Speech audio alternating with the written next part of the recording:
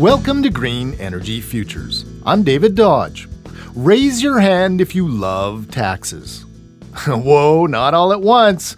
Let's be honest. No one is excited to pay taxes.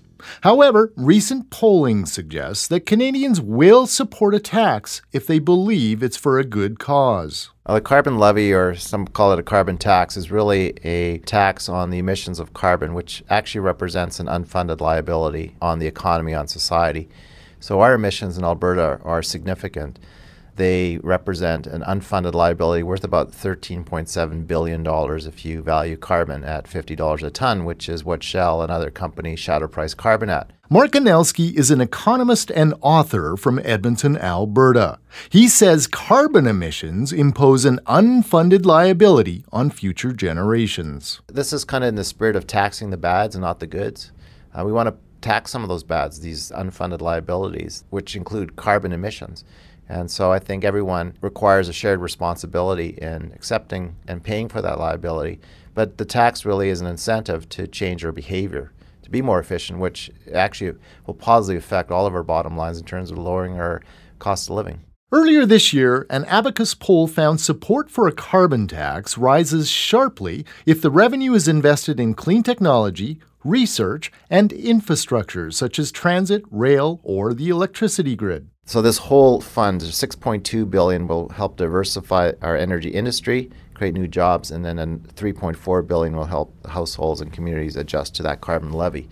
And that $3.4 billion is a rebate, especially to some of the lower income households. Anelski says the carbon levy will go towards diversification into clean energy, energy efficiency, transitioning off coal-fired electricity, and rebates and tax cuts. So a single adult earning, let's say $47,500, which is a lower income tax bracket, will receive a rebate of $200. Now, any households, a couple earning $95,000 or less per year will receive a $300 rebate. Estimates are the levy will cost Alberta families about the same as the rebates, between $191 and $338. Farm gas is exempt, and small business taxes are being cut from 3 to 2%. Still, there's plenty of anxiety about the impact. I think one of the dangers, of course, with any new tax is that it ends up in general revenues. I think the good thing about this public policy piece is that the monies collected will be used to encourage energy efficiency, which will actually reduce our carbon emission, and encourage industry to reduce their absolute emissions. So, nobody likes new taxes. But the carbon levy is earmarked to be spent on reducing pollution and on diversifying the economy. So all of this is going to be good for the economy. We're going to, increase, there's going to be more demand for renewable energy installation, which will hopefully help diversify our economy. We have incredible solar energy capacity that's available to us, more than Germany, which has significantly more installed capacity. So all these things will be good.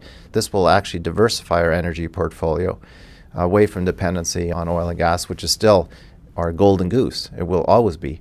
But this opportunity to invest in renewables is a good thing, and I think it will generate employment. It will help strengthen our economy and the resilience of our economy. Want to learn more? Check out our blog and photos at greenenergyfutures.ca. For Green Energy Futures, I'm David Dodge. There's one for you, 19 for me.